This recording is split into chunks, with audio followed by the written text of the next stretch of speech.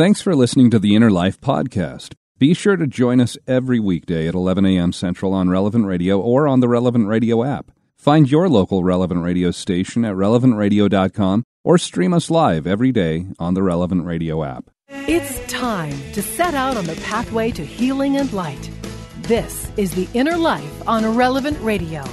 If you have questions or concerns about your faith journey, if you are struggling or searching for something more, if you are in need of some spiritual direction, our Catholic priests are here to help. One heart at a time. Welcome to The Inner Life on Relevant Radio.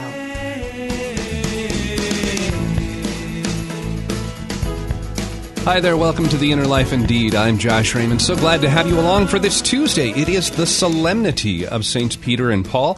And if you listened to the program yesterday, you know that we spent the hour talking about St. Peter. Well, today, we're probably going to spend the hour talking about the other guy, St. Paul. Well, as we begin the program here, have you known anyone who's had a major transformation in their life? Someone that you've known for a while, but for whatever reason, maybe you hadn't seen them for several months, maybe even a couple of years.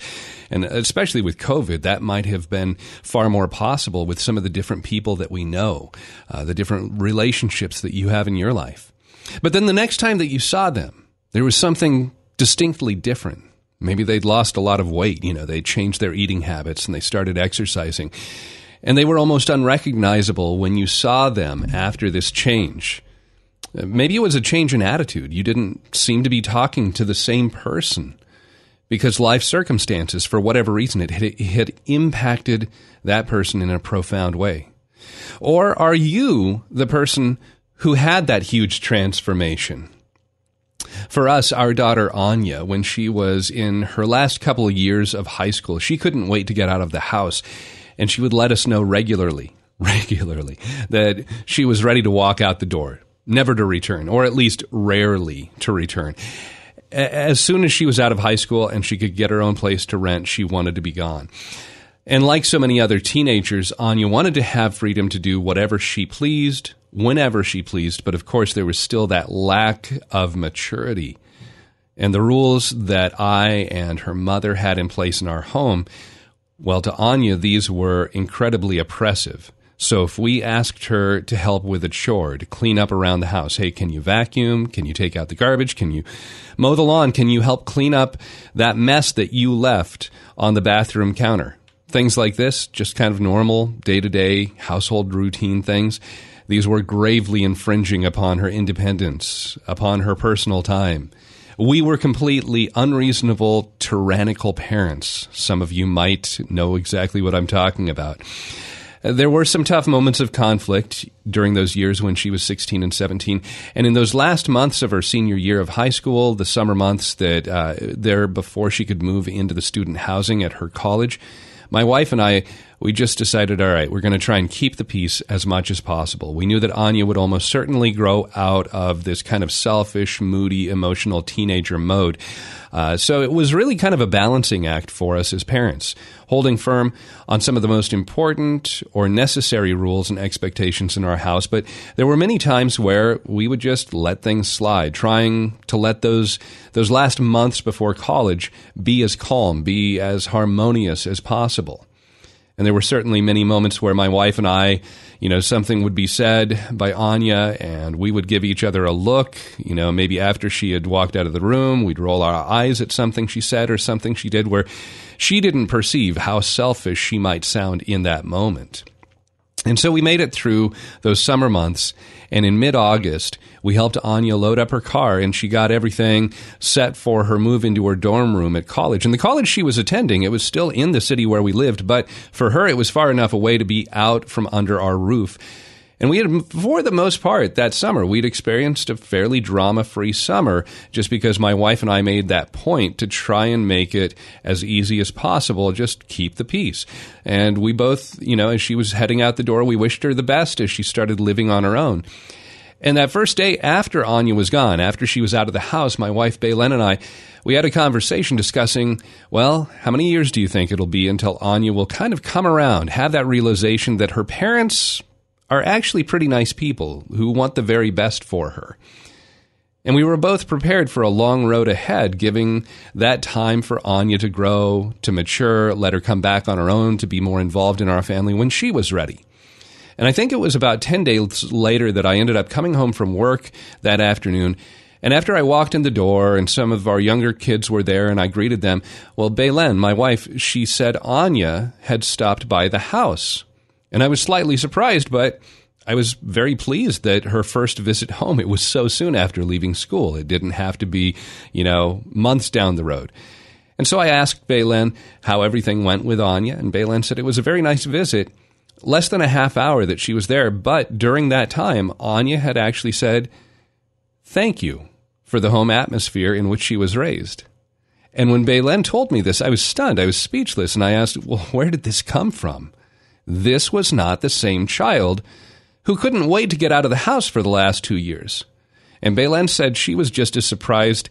And later that week, Anya stopped by again. And when she did this, I asked her about the conversation with her mother. What had prompted this? Why this sudden dramatic change in her attitude toward her parents? And so Anya, she started explaining that as she was getting to know other students on the campus there, as they were discussing their backgrounds, their upbringings, getting to know each other, most of the other students had started telling stories about how their parents, they were manipulative, or there was deceit there, or in one case, a father who outright stole large sums of money from his daughter. And apparently Anya heard enough of these stories from enough of the students there at her college to realize that the problems she had at her home were not really much of any sort of problems at all. She had two parents who deeply cared about her, who deeply loved her, and that was it. 10 days for a transformation that I was convinced was going to take something more like around 10 years. And that encounter that Anya had with the students at her school, that encounter had impacted her in such a strong way that she was no longer the same person. Something had changed in her. And having that personal encounter that changes your life, well, that's kind of what our faith is, right? A life-changing encounter with Jesus. And today, the solemnity of Saints Peter and Paul, we celebrate two men who helped establish Christianity on earth after both of them had that life-changing encounter with Jesus. Yesterday, like I said, we spent the hour looking at the teachings, the life of St. Peter. Well, today, we're going to look at the life and the teachings of St. Paul, a man whose encounter with Christ transformed him in such a profound way that he would go on to change the world with his preaching and with his writing. And so today, joining us to help us look at the life and the teachings of St. Paul, one of the regular voices here on The Inner Life, our spiritual director, Father Peter Armenio. He's a priest of Opus Dei. He's a widely sought speaker in his ministry of preaching retreats and days of recollection. Father Peter, welcome back to the program. So glad to be able to talk with you about this pillar of the foundation of our church, St. Paul, today. Oh, it's an honor, Josh, to speak about this illustrious saint, and it's important that we always draw material for conversion and hope from these saints. And probably the listeners will think, well, I will list all his great accomplishments. And to quote Saint Josemaria Escrivá, he does leave history in awe by the amount of work, the amount of evangelization. But I think we always have to go have a reality check here. This man was grievously sinful before he was empowered to witness the light of Christ and actually give the ultimate witness and lay down his life. Well, and so, let's talk about his life before we get into maybe some of his writings and teachings. Sure. And so we're introduced to Paul, who's actually referred to as Saul of Tarsus in the early chapters of the Acts of the Apostles. And this is our first encounter there, is where he's actively trying to kill or imprison any Christians that are there on the scene and suppress the growth of the church. The other thing that we get a little insight into his background, in his letter to the Philippians, he tells us that he is of the tribe of Benjamin, that he was a Pharisee. Right. So we get a little glimpse here and there into his early background. Is there anything else that we know about Paul's early life before we see him persecuting Christians? it's not explicitly written, but he comes from Tarsus, which, if I'm not mistaken, is towards the coast of modern-day Turkey, which at that time was part of the Greek world, and he was part of, his family was part of the diaspora. He was familiar with sports. The Greeks were very much into, Olympics began with the Greeks, and he alludes to running and winning races and boxing and working out. He went to the equivalent of Harvard or Notre Dame, whatever school you think is on the top of your list. On the top, yeah. And he studied under, he would be comparable to a Nobel Prize winner, Gamaliel, the authority on the Jewish law, a Pharisee, leader of the Pharisees. And so he traveled from Tarsus to Jerusalem to study under Gamaliel. Probably the trip took 4 or 5 months. And he was very gifted, probably came from a family with means to be able to go to school and spend that kind of time in academic pursuits, especially the law. And even the Holy Spirit says in, I think, one of the letters, maybe the second letter of St. Peter, that Paul is a brilliant man. And, don't be discouraged if you can't understand him because of his high level of intellectual erudition. So we know that, and we know also we can surmise the man was extremely strong. He had a great constitution. You could do it, but the amount of walking and being subject to all these harsh elements and these beatings and these imprisonments, and he lists all the contradictions, all the mishaps that he encountered in trying to evangelize. So we know that part, that he worked hard. I mean, to produce, don't forget, there was no printing press, there was no word processors, and the amount of writing he did. And at the same time, constantly on the move, on the 3 very long, at least recorded, missionary journeys. So we know that about him as well, that he had indomitable energy. And even before he converted, basically the reason why he went to Damascus is because he cleaned out Jerusalem. Right. And you could see that he was a passionate man, because in those days, not that they were into human rights and women were second-class citizens, but you did not arrest them, and probably you didn't execute them, and you wouldn't do that with kids. You do it with men. But, he took it to another level. He would arrest kids and women, and he had nothing else to do in Jerusalem because he got the job done. And they gave him a horse. Usually, if you're middle class, you get the camel, or maybe a little upwardly middle class, and if you're low economic class, you ride a little donkey. But he had a stallion. I mean, tradition has it he was on a horse. Well, it's there. It's written in the Acts of the Apostles. And so the fact that, he's on a horse and he's going to Damascus, I mean, there's energy and there's fanaticism. And so that's the kind of person he was. He was pretty passionate, pretty idealistic, and I would say pretty sinful, because being that smart and with that kind of knowledge of the Old Testament, he should have figured out, well, maybe there is something to this Messiah. Right. Well, and even so when... anyway, that's my overview. Yeah, and when he's going to Damascus, if I remember correctly, I don't have it here in front of me, but I think it says something like, even while he was still breathing murderous threats against the Jews. So he's got this anger that's inside him at that point. Yeah, very deep anger, very deep hatred. That's huge. I don't care what culture you come from. I mean, he orchestrated, he supervised, even as a young man, the death of St. Stephen. Right. He was there, and the executioners laid their vestments at his feet. Why? Well, he was the leader, even at that young age, and he ordered basically his execution. And that's, here, there's probably other ones too, So you don't want to say it because he's one of the authorities of the history of the church, but he was a terrorist. Right. And against Christianity. And he even claims then, later on, he says, "I am the chief among sinners."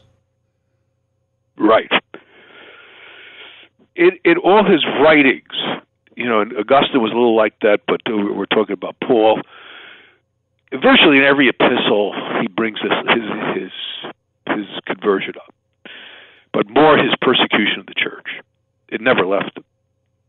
I know Peter was yesterday, but they say tradition, his denial never left Peter either. Right. Typified by being crucified upside down. So he didn't want to die like Jesus. And Paul always had that on his mind, that conversion, that sinfulness. And worked in his favor because I think that was part of the drive he had, Unfortunately and fortunately, people who believed in and even practiced it or cooperated with abortions, when they convert to holiness, to following Christ, they can't do enough for the cause of life. And same thing with Paul. I mean, he couldn't do enough evangelizing to make reparation for what he did. So it's always there. It's always present. Right. Yeah. No, it helps to shape us as individuals where we've come from, as long as we don't let that become baggage that weighs us down and doesn't let us proceed. Right. Well, that conversion liberated him. Right. And he was so thankful, and I felt honored to be that follower of Christ that he admitted that, no one could rival him in his commitment and dedication to evangelization. But then he reminds the reader, but I persecuted the Church of Christ. Right. Well, so there's kind of a correlation. Now, I mentioned he's first introduced to us as Saul of Tarsus. Peter, yesterday, originally named Simon, Jesus changes his name to literally mean rock, the rock upon which Jesus would build his church. My understanding is that Saul didn't necessarily have his name changed so much. It was that Saul would have been his Jewish or his Hebrew name, but then because he was a Roman citizen, his Roman name would have been understood as Paul. Is this accurate? Do you know any background on the difference between the names there? To be honest, I don't, but it makes sense. It makes sense because he boasted that he was a Roman citizen. I mean, I got him to Rome. So probably that's his Roman name. That's one speculation. The other speculation is, okay, now I'm a Christian, so I'm going to use my Roman name. But to be honest, I do not know. Okay. Well, no, and I don't think there's any explicit, explanation given to us, unlike where we see maybe Abram is changed to Abraham, or Jacob is changed to Israel, Simon to Peter. Those sort of Nathaniel's changed to Bartholomew. Right. Yeah. Exactly. Levi's changed to Matthew. Yeah. Our spiritual director today, Father Peter Armenio, he's a priest of Opus Dei. We're talking about the life and the teachings of St. Paul. It is the solemnity of Saints Peter and Paul. And how has St. Paul helped you in your life to grow closer to Christ? Do you have a favorite passage maybe from one of his letters in the New Testament? How has his life inspired you to grow in holiness? Has there been a time you've prayed for his intercession and he's helped you in your faith journey? Our studio line, 888-914-9149. You can call in and share your story or ask any questions about the Apostle Paul, 888-914-9149. And we'll continue talking about the life and the teachings of St. Paul here on Relevant Radio and the Relevant Radio app in just a moment. Catholic Order of Foresters is proud to sponsor the Relevant Radio studio line. For information about employment opportunities and flexible premium life insurance plans, visit relevantradio.com/forester.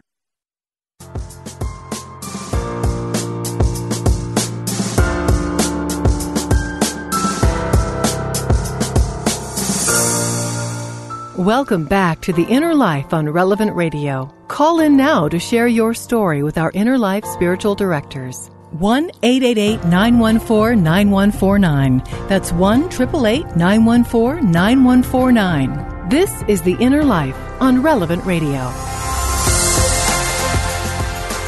Welcome back. I'm Josh Raymond, along with our spiritual director, Father Peter Armenio, a priest of Opus Dei. And today, the solemnity of Saints Peter and Paul. It's a day to celebrate. Anytime you hear that word solemnity, big day to celebrate here in the church. And so we're doing that, talking about St. Paul. Yesterday, we talked about St. Peter. So if you missed that program, you can always go back and listen to the podcast at relevantradio.com or through the Relevant Radio app. Also want to say thank you to Patrick Conley, who filled in for me last week as I was out and spending time with my family. And so thanks so much, Patrick, for doing just such a wonderful job keeping the show live here on the air on Relevant Radio. And today, as we do talk about St. Paul, how has St. Paul inspired you? Maybe you have a favorite passage from one of his letters, one of the epistles there in the New Testament. Or maybe St. Paul has been that intercessor for you. You've had that time that you went to St. Paul asking for his help in a situation. How did he help you? Maybe you have a question about St. Paul, something in one of his letters. And it's, as Father Peter said, kind of hard to understand some of the things he's writing there.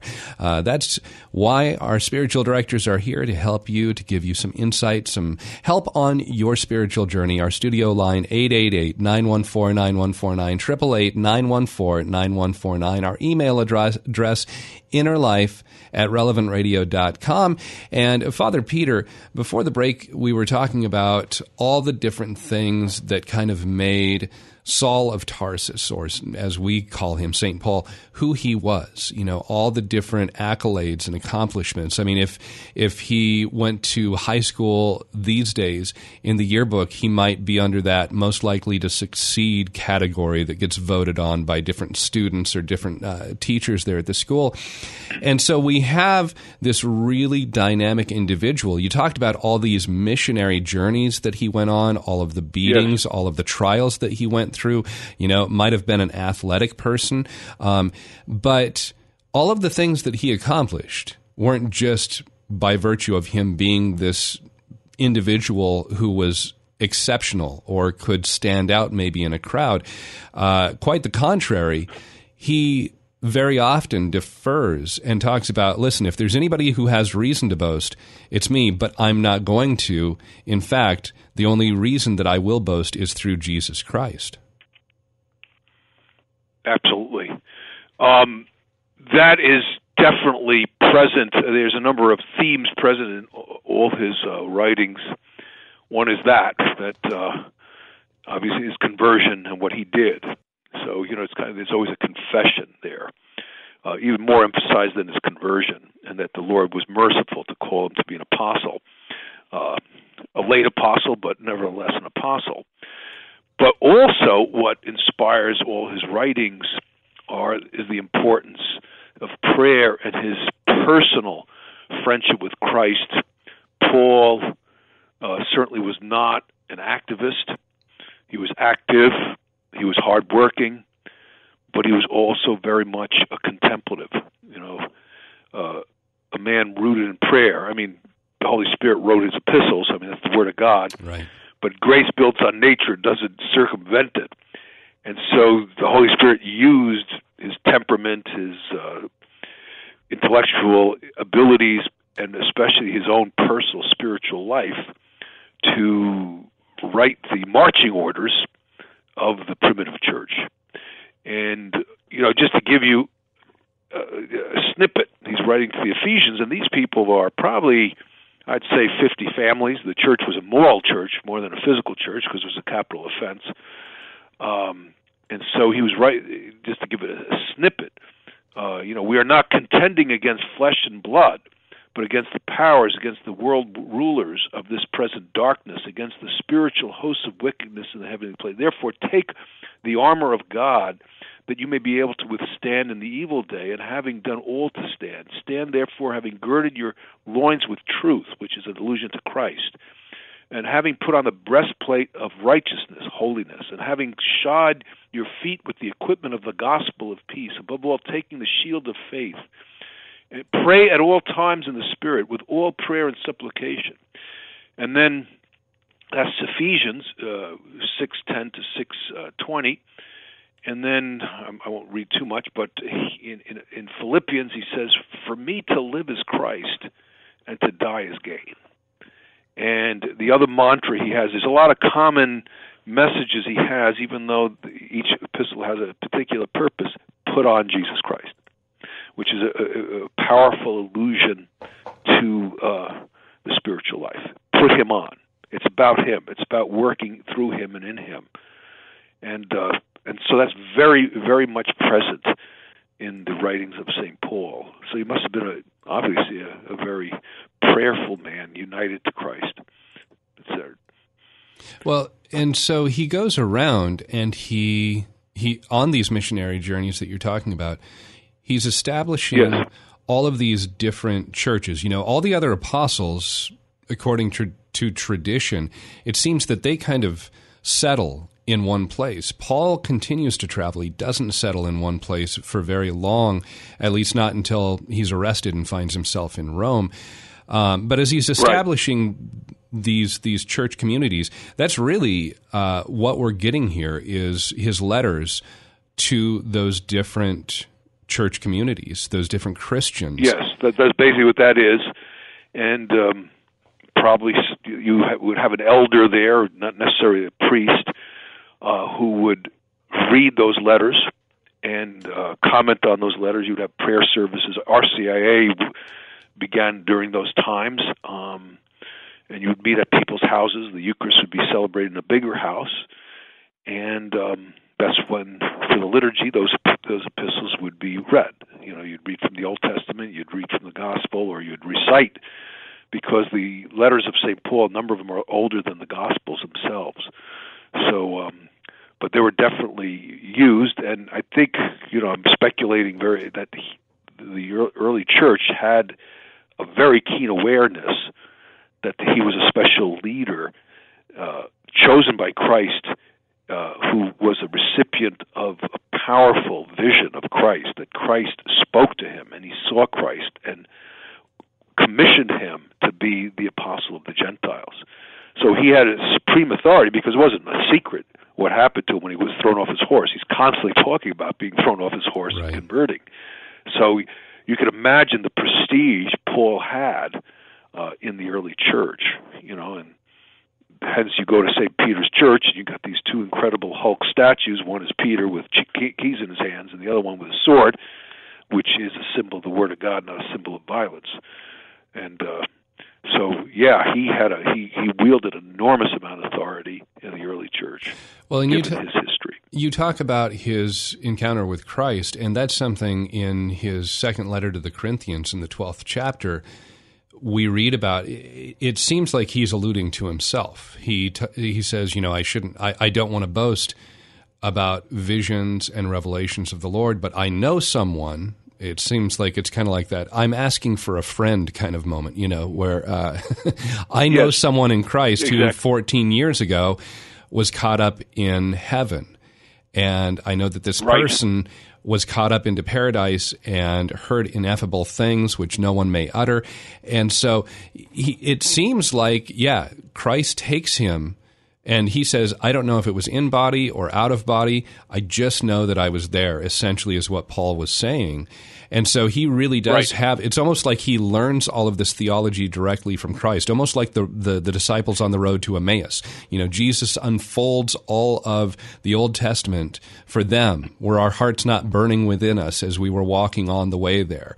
And I imagine that St. Paul must have had some very, very similar or maybe more in-depth encounter with Christ explaining all of this. Could be more in-depth because, either he did have that, which I believe he did, but it's revealed, or he was incredibly arrogant, because in his letter to the Galatians and maybe other letters as well, he says, listen, even if an angel comes to you and gives you another gospel, that is anathema. The gospel you got to believe in is the gospel I'm giving you. That's the gospel of God. And he calls it the gospel of God. So he's pretty, clear that the gospel he's teaching is the real thing. Right. And even if an angel comes up with another gospel, he has more authority than that hypothetical angel. And so he's very clear about what he's teaching. And Peter, who's the Pope then, in his own writings, gives a heavy endorsement to the writings of St. Paul. He alludes to that. That's the Pope. It's not, one more holy person. Right. It's Peter himself. So, right. If the Pope writes the foreword, if the Pope writes the foreword to your book, exactly. You're in good shape. You're in very good shape, yeah. Yeah. But the thing is, he doesn't stay with those revelations so he wouldn't be puffed up. He was, what does he say? A thorn was given me in the flesh, a messenger of Satan to harass me, to keep me from being too elated. 3 times I besought the Lord about this, that is, it should leave me. But he said to me, my grace is sufficient for you, for my power is made perfect in weakness. I will all the more gladly boast of my weaknesses, that the power of Christ may rest upon me. For the sake of Christ, then, I am content with weakness, insults, hardships, persecutions, and calamities. For when I am weak, then I am strong. So it kind of encapsulates his own personal spiritual life. So there's a lot to be learned there. He uses his weakness, his humiliations, as a incentive, as a grace to unite himself more to Christ. So yeah, and that my grace is sufficient for you. I mean, that's, if we can live that out. Powerful stuff. Yeah, if we can absolutely just say that's enough. Just God's grace alone is enough for me to be content and not feel like I need anything else. Exactly. What's also fascinating about Paul, is his letter to the Romans, chapter 1. The last few paragraphs, some of them are too jarring to read on the radio. I mean, all these perversities that are occurring in that ancient world. And, he doesn't gild the lily. He just lists all the obstacles the early Christian has to face. And it's very daunting. But at the same time, it's the same man. I could do all things in him who strengthens me. And so there's always that counterpoint. He identifies all the problems, all these insurmountable difficulties, but then he alludes to the power of Jesus. And, we have history to prove him correct. There's, in his writings, he goes first on his missionary travels to the different Jewish synagogue that would be in each of the different cities that he visits. And so a lot of his letters are actually written to Jewish converts that would have become Christians. So when we read the New Testament, when we read these letters, how important is it for us to have that understanding of the audience to whom Paul is addressing? We can take things away like we're just talking about. My grace is sufficient for you. We have the lists of different things that we need to avoid, the different sins that he points out. That can be just in general, but how can having the understanding of the audience, how can that help us to have a better knowledge and comprehension of what he's really teaching us?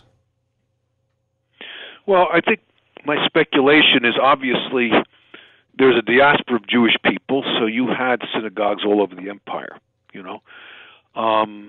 They weren't big basilicas, but there were synagogues. And so that was his contact. When he would go take a trip, he just couldn't just appear in a pagan town and start proclaiming the gospel. He had to go through channels, if you will. And you're correct. I mean, those first converts were Jewish converts, and hence a lot of controversies about, how much of the old law do we live, etc. But he would get mixed reviews from the synagogue, as we know, but that gave him an entree to then address the Gentiles, and the Gentiles needed even more encouragement because the Jews had a legitimate pride that the natural law was actually revealed to them by God. And so they had a certain holy superiority complex that, their God's a personal God, that God favors the chosen people, that God has given them a law that liberates them. Where the Gentiles, you name it, it was very perverse amorality that characterized the mores of those citizens of the ancient world of the Roman Empire. And so they were more receptive to the mercy God wanted to give them, the everlasting life, because they were searching, and Paul was promising them a new lease on life. And so the Gentiles started to flock after him. And then, he corroborated that with kind of unbelievable miracles and his own personality, on and on and on. So it's kind of hard to distinguish between, okay, the audience was originally Jewish, but it immediately diffused into the Gentile world. Well, in St. Paul, he goes in many different portions of his writings, as well as even in correcting St. Peter. St. Peter, who has this vision of what was unclean now is clean. And then there's also even where there's the I forget the name of the household, but St. Peter's there and sees that the Holy Spirit, the gifts of the Holy Spirit are present. Cornelius. And says, well, they haven't even been baptized. If they are to have received the Holy Spirit, what's to prevent this Gentile family from being baptized? And so we see in many different points where, okay, this is open to everyone now. As St. Paul writes, there's neither Jew nor Greek or Gentile, depending on the translation you read. So we've got this really, really powerful, motive of St. Paul, where he says, no, this has to go out beyond just the Jews. And if the Jews won't hear it, I've got to tell anyone who will listen. Basically. And then he would, I think it's in Acts 14, where he's in the synagogue and he doesn't fare very well. And so he, shakes the dust off his feet and I'm going to go to the Gentiles. So, there's allusions to, all right, you chosen people, you're not going to listen to me, I'm going to the Gentiles. And then, it's revealed that God has called him to be the apostle of the Gentiles. I mean, that was at the moment of his conversion when Ananias, in a vision, received his marching orders how to give direction to Paul. And then I guess it was a mix because Peter, obviously he converted Gentiles too, like Cornelius and that family. And, how does it go? He's hanging out with the Gentiles, but in the presence of Jewish people, he kind of withdraws a bit. Paul catches him and corrects him. Right. So that's kind of interesting. So they were very much into fraternal correction. I know. Father Peter, we're going to take a break here shortly, but I'm going to ask you right after the break, so give it some thought here during the break, your favorite maybe 1, 2, or 3 passages from any of St. Paul's letters. So, and you might have mentioned them already, but I'm going to ask you right after the break, so be ready for that. We're talking with Father Peter Armenio. He's a priest of Opus Dei, our spiritual director here on The Inner Life, as we're talking about the life and the teachings of St. Paul on the solemnity of Saints Peter and Paul, and how has St. Paul helped you to grow closer to Christ? Maybe you have one of those favorite passages, a verse or a couple of verses that have really made an impact on you and help you to live out your faith. Maybe St. Paul has interceded for you when you've prayed to him, asked for his help in a certain area in your life, and he responded and helped you. We'd love to hear how St. Paul has been that inspirational instrument to draw you closer to Christ. And our studio line is 888-914-9149, 888-914-9149. And we'll have more on St. Paul coming up next here on Relevant Radio and the Relevant Radio app.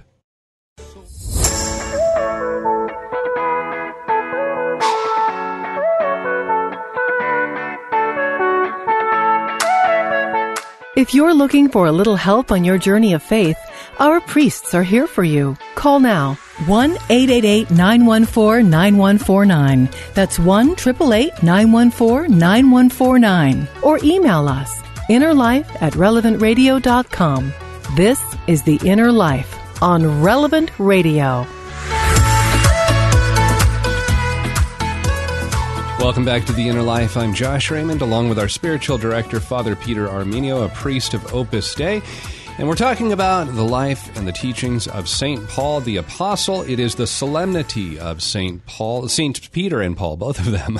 Today we're talking about St. Paul here on The Inner Life. Yesterday we talked about St. Peter with a fellow Opus Dei priest, Father J.P. Mitchell, and he joined us here on the program yesterday. If you want to hear any of that conversation, go back to the podcast at relevantradio.com or on the Relevant Radio app. And of course, if you're just joining us and missed any earlier portion of today's broadcast, same thing. Go find the podcast and listen to it.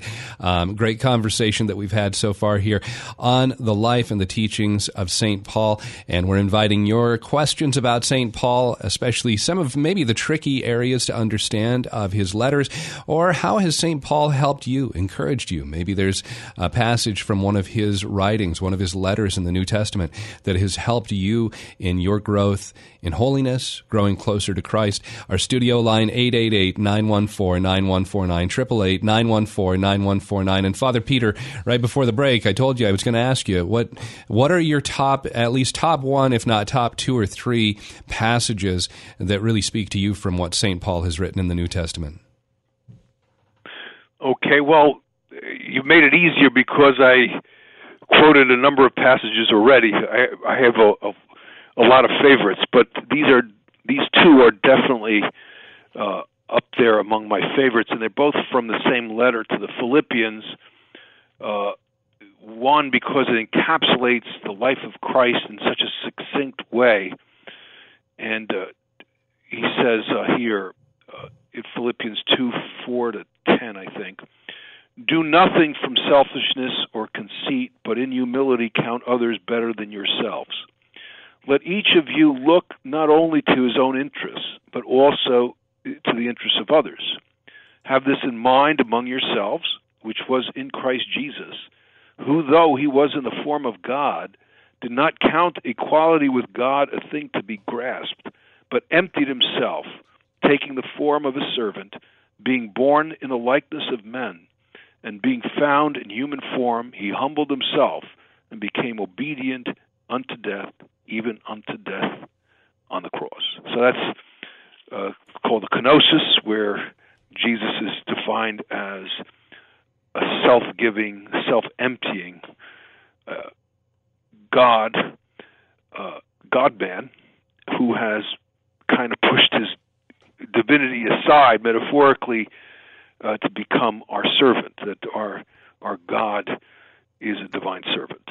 And probably the original word in Greek is slave. So God is a divine slave, not out of coercion, but out of sheer love. And then the other one is Philippians 4:4-8, I think, 7. "Rejoice in the Lord always. Again, I will say rejoice. Let all men and women know your forbearance. The Lord is at hand. Have no anxiety about anything, but in everything by prayer and supplication with thanksgiving, let your requests be made known to God. And the peace of God, which passes all understanding, will keep your hearts and your minds in Christ Jesus." So those are one of my top passages of St. Paul, but the other ones I read, I also like. I mean, I like it all. It's better. You're not going to turn your back on anything that St. Paul wrote? Exactly. But I have my favorites.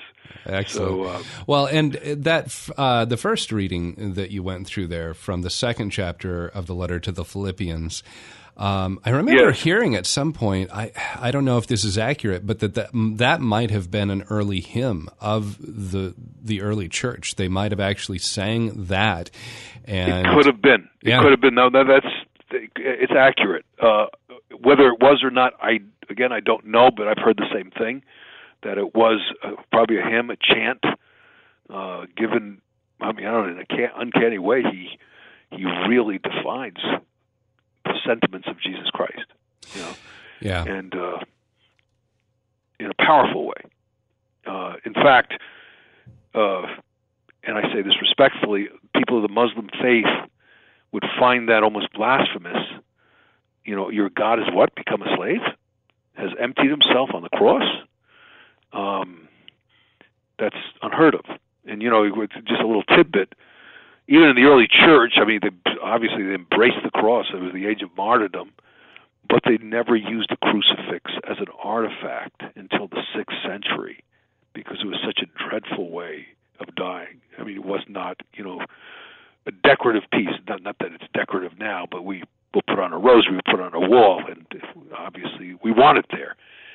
But not in the early church, because it was too close to home. It was a form of execution that people were familiar with. So originally, when those words would be read, it got your attention. Well, and as our God is a God who. Yeah, I was just going to say, as you're talking about, that this would be too close to home, or how, it might rub people of other faiths the wrong way. They'd say, how in the world could you have a God who would humble himself, become this slave, suffer, die? It reminds me of one of my favorite passages, which is from, it's in the first chapter of St. Paul's first letter to the church in Corinth, where he says, the foolishness of God is wiser than human wisdom, or wiser than man. Yes, that's one of my favorites. The weakness of God is stronger than man. Those moments where we see weakness, that's God demonstrating His strength. Those moments where it seems like folly is where God is exercising wisdom that's beyond our comprehension. And we see that It's kind of interesting. Go ahead, Father. Well, it's kind of interesting that you cite that first chapter, because he opens up a new vista about the cross and what the early Christians heard. Paul, I think at least 3 times, he associates the cross. Cross is cross, with the power of God. That the cross basically is the secret weapon, a weapon of love, but nevertheless a weapon of conquest through conversion and through winning hearts over, but conquest nevertheless. The cross is the power of God. So it's counterintuitive. Failure, suffering, persecution, humiliation is the secret weapon of the cross, of Christianity, of the work of evangelization. Paul then he died a martyr outside of Rome. So, well. And so as we kind of are getting towards the end of the hour before we run out of time here, if somebody hasn't spent a lot of time reading Scripture and they're hearing us talk about these different passages from St. Paul's letters, I would imagine that the first place you would say, well, start in one of the Gospels, get to know Jesus himself, read about his life, read his words, read about what he teaches first. That would be of primary importance. If somebody does that, if they're familiar with, to a certain degree with the Gospels, and they say, okay, I want to dive into the writings of St. Paul. It's a great day to do it, Solemnity of Saints Peter and Paul. Where would you recommend they start? Well, I would first do the 4 Gospels, because that's what his life is, a commentary on those Gospels. Then I would be, even before the actual epistles, I would definitely read the Acts of the Apostles, just to get a flavor of the tone of the early church, because the Acts of the Apostles basically is a history of the church treatise. And then you get the life of St. Paul, in cursory. Right. It's kind of first half is like St. Peter, second half is St. Paul. You get to know both of them in there. Exactly. Yeah. Exactly. And so once you do that, all right, now, because, he goes to Ephesus, it's there in Acts, he goes to the area of the Colossians, he goes to Athens, he goes to Rome. So read about the history and his trips, then get into what exactly he said to those different churches in those various cities of the empire. And that's what I would do. And I would urge a lot of patience, but more, I'd urge consistency. Personally, I would say, given the density of the whole New Testament, sort of like lumps of rich ice cream, take it in small doses, but do it every day. Have a plan. And I would say, a lot of it, no more than 5 minutes. There's no law. I'm not creating a law, but I'm just saying that just to give, because it can be difficult if you haven't done it before. But what I could guarantee from an experienced reader of the New Testament, it grows on you. You can never get enough of it, And there's layers and layers of personal messages that you draw out of all those writings. Well, and that's, so I highly encourage this. Every time that I read through one of St. Paul's letters, every time I read through, the letter of St. James or anything by St. Peter, it's every time, I think without exception, I can't think of one time, something new stands out to me. Even if I've read it, 17 times before, on that 18th time, oh, I don't remember that. How did I miss that before? Exactly. No, that's very common, and it's amazing. It's not like reading, a book again. Right. It's a whole different experience. That I think that's miraculous as well. You read a book and, okay, well, now you're more familiar with the book. It's more than being more familiar. Right. Well, it's drawing more. Yeah, it's the living Word of God. That's what we're talking about. So, exactly. Our spiritual director, Father Peter Armenio, a priest of Opus Dei. And Father, we're just down to about our last 30 seconds here. Could I ask you to offer all of our listeners a final blessing here today? Absolutely. Heavenly Father, you sent your Son, Jesus Christ, and through Jesus Christ, this vocation of these two illustrious saints, help us draw a personal lesson so that we also can be united to you more intimately and be evangelizers in the modern world. We ask this through Christ our Lord, in the unity of the Holy Spirit, one God, forever and ever. Amen. Amen. God bless you all. Thank you so much, Father Peter Armenio. And thank you for listening and being a part of the program. Of course, we want to encourage you, stay tuned. We've got Mass that's coming up next. Father Rocky, our executive director here at Relevant Radio, he is the celebrant. And tomorrow, we're going to talk with Father Joseph Ilo. We're going to talk about how we can pass the faith on to our children. Have you got kids that you want to make sure stay in the church, or maybe they need to come back to the church? It's going to be a great conversation. I hope you can join us. Have a great, wonderful, blessed afternoon.